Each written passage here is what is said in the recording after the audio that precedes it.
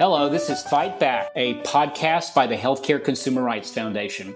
I'm Steve Poizner, Healthcare Consumer Advocate, founder, and executive director.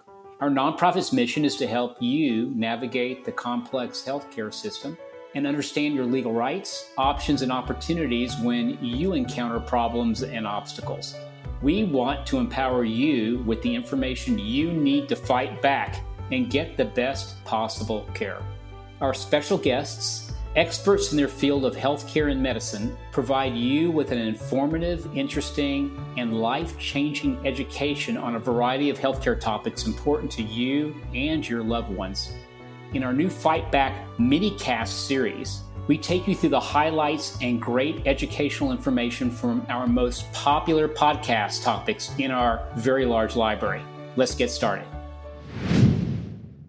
People with developmental disabilities must have been impacted like lots of other people in terms of employment. So was that a particular challenge for some of your clients? Yeah, it's interesting on that particular one. When the first 2 weeks of the pandemic, really kind of March was rolling thunder, March 2020. It wasn't like one day.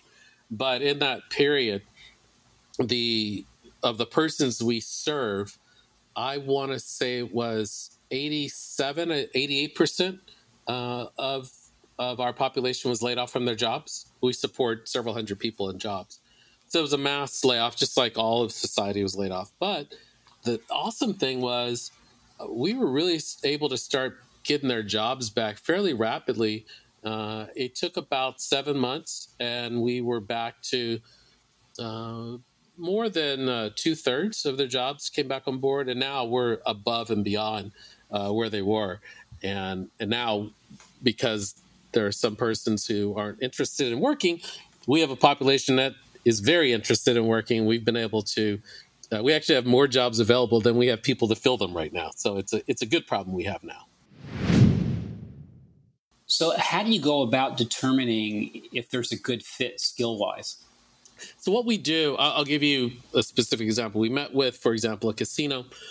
We sat down, looked at their open jobs. They had about 300, 400 jobs that were open. We identified about 140 that would probably be a good fit for our population, and jobs where we can train kind of in groups for the job, as well as jobs where there's a high probability for success, because we don't like to set someone up for failure. And we just go about that. And then we target that, whether it's a small pharmacy where there's one job available, or someplace like SeaWorld or San Diego Zoo where there's dozens of jobs available in a particular area. We just go through and we see what we can reasonably train persons to be able to do. And then we provide them supports on the job that vary depending upon the disability that they're dealing with. Some of our listeners have, friends or family members who have a disability. How can they go about determining whether, one of your job training programs might be a good fit for them? Well, what we do is we do each person individually. It's a fairly involved process, but we sit down, one of our staff, one-to-one, along with usually either a service coordinator from one of the 21 regional centers or someone from the Department of Rehabilitation, family members, and we do an intake. What do you want to do? What's your goals in life? We actually don't speak to others on behalf of the people we serve. We speak to them directly because they're all adults. And that's one of the things we found is sometimes persons make assumptions that because someone has a developmental disability that they're incapable of expressing their own personal needs and desires. So we walk through kind of dream build with them, and then based on that, we look at what we have available. If we don't have something available that's a good fit, then we go out and try to find it, and then we go from there. I see. So is a big part of your activities then is to convince employers that inclusion is really important. Exactly.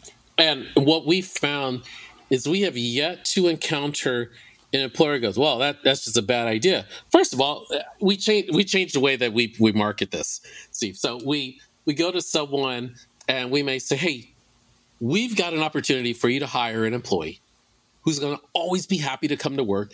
And probably the thing that you'll need to train them most is to not hug everyone. Like that's going to be your big issue. And you're going to have to train them like you have to leave when your shift is over. And you can't come in too early. Those are the things that we spend a lot of our time training on. And we literally have dream employees. And that's what we talk about, the dream employee.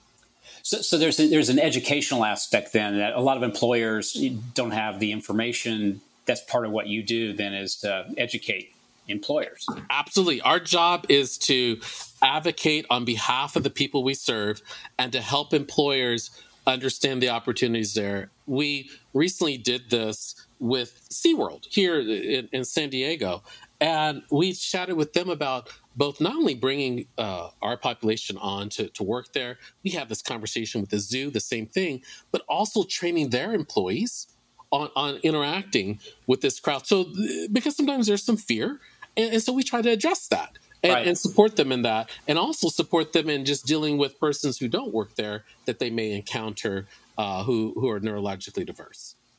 I want to thank you for listening to today's Fight Back minicast. You can listen to the full podcast on this topic or check out additional podcasts by going to our website at www.healthcareconsumerrights.org. We also welcome your input and stories that we can use on future podcasts. This is Steve Poizner, and this is Fight Back, a podcast by the Healthcare Consumer Rights Foundation. Thanks for listening. I look forward to our next podcast. Talk with you soon.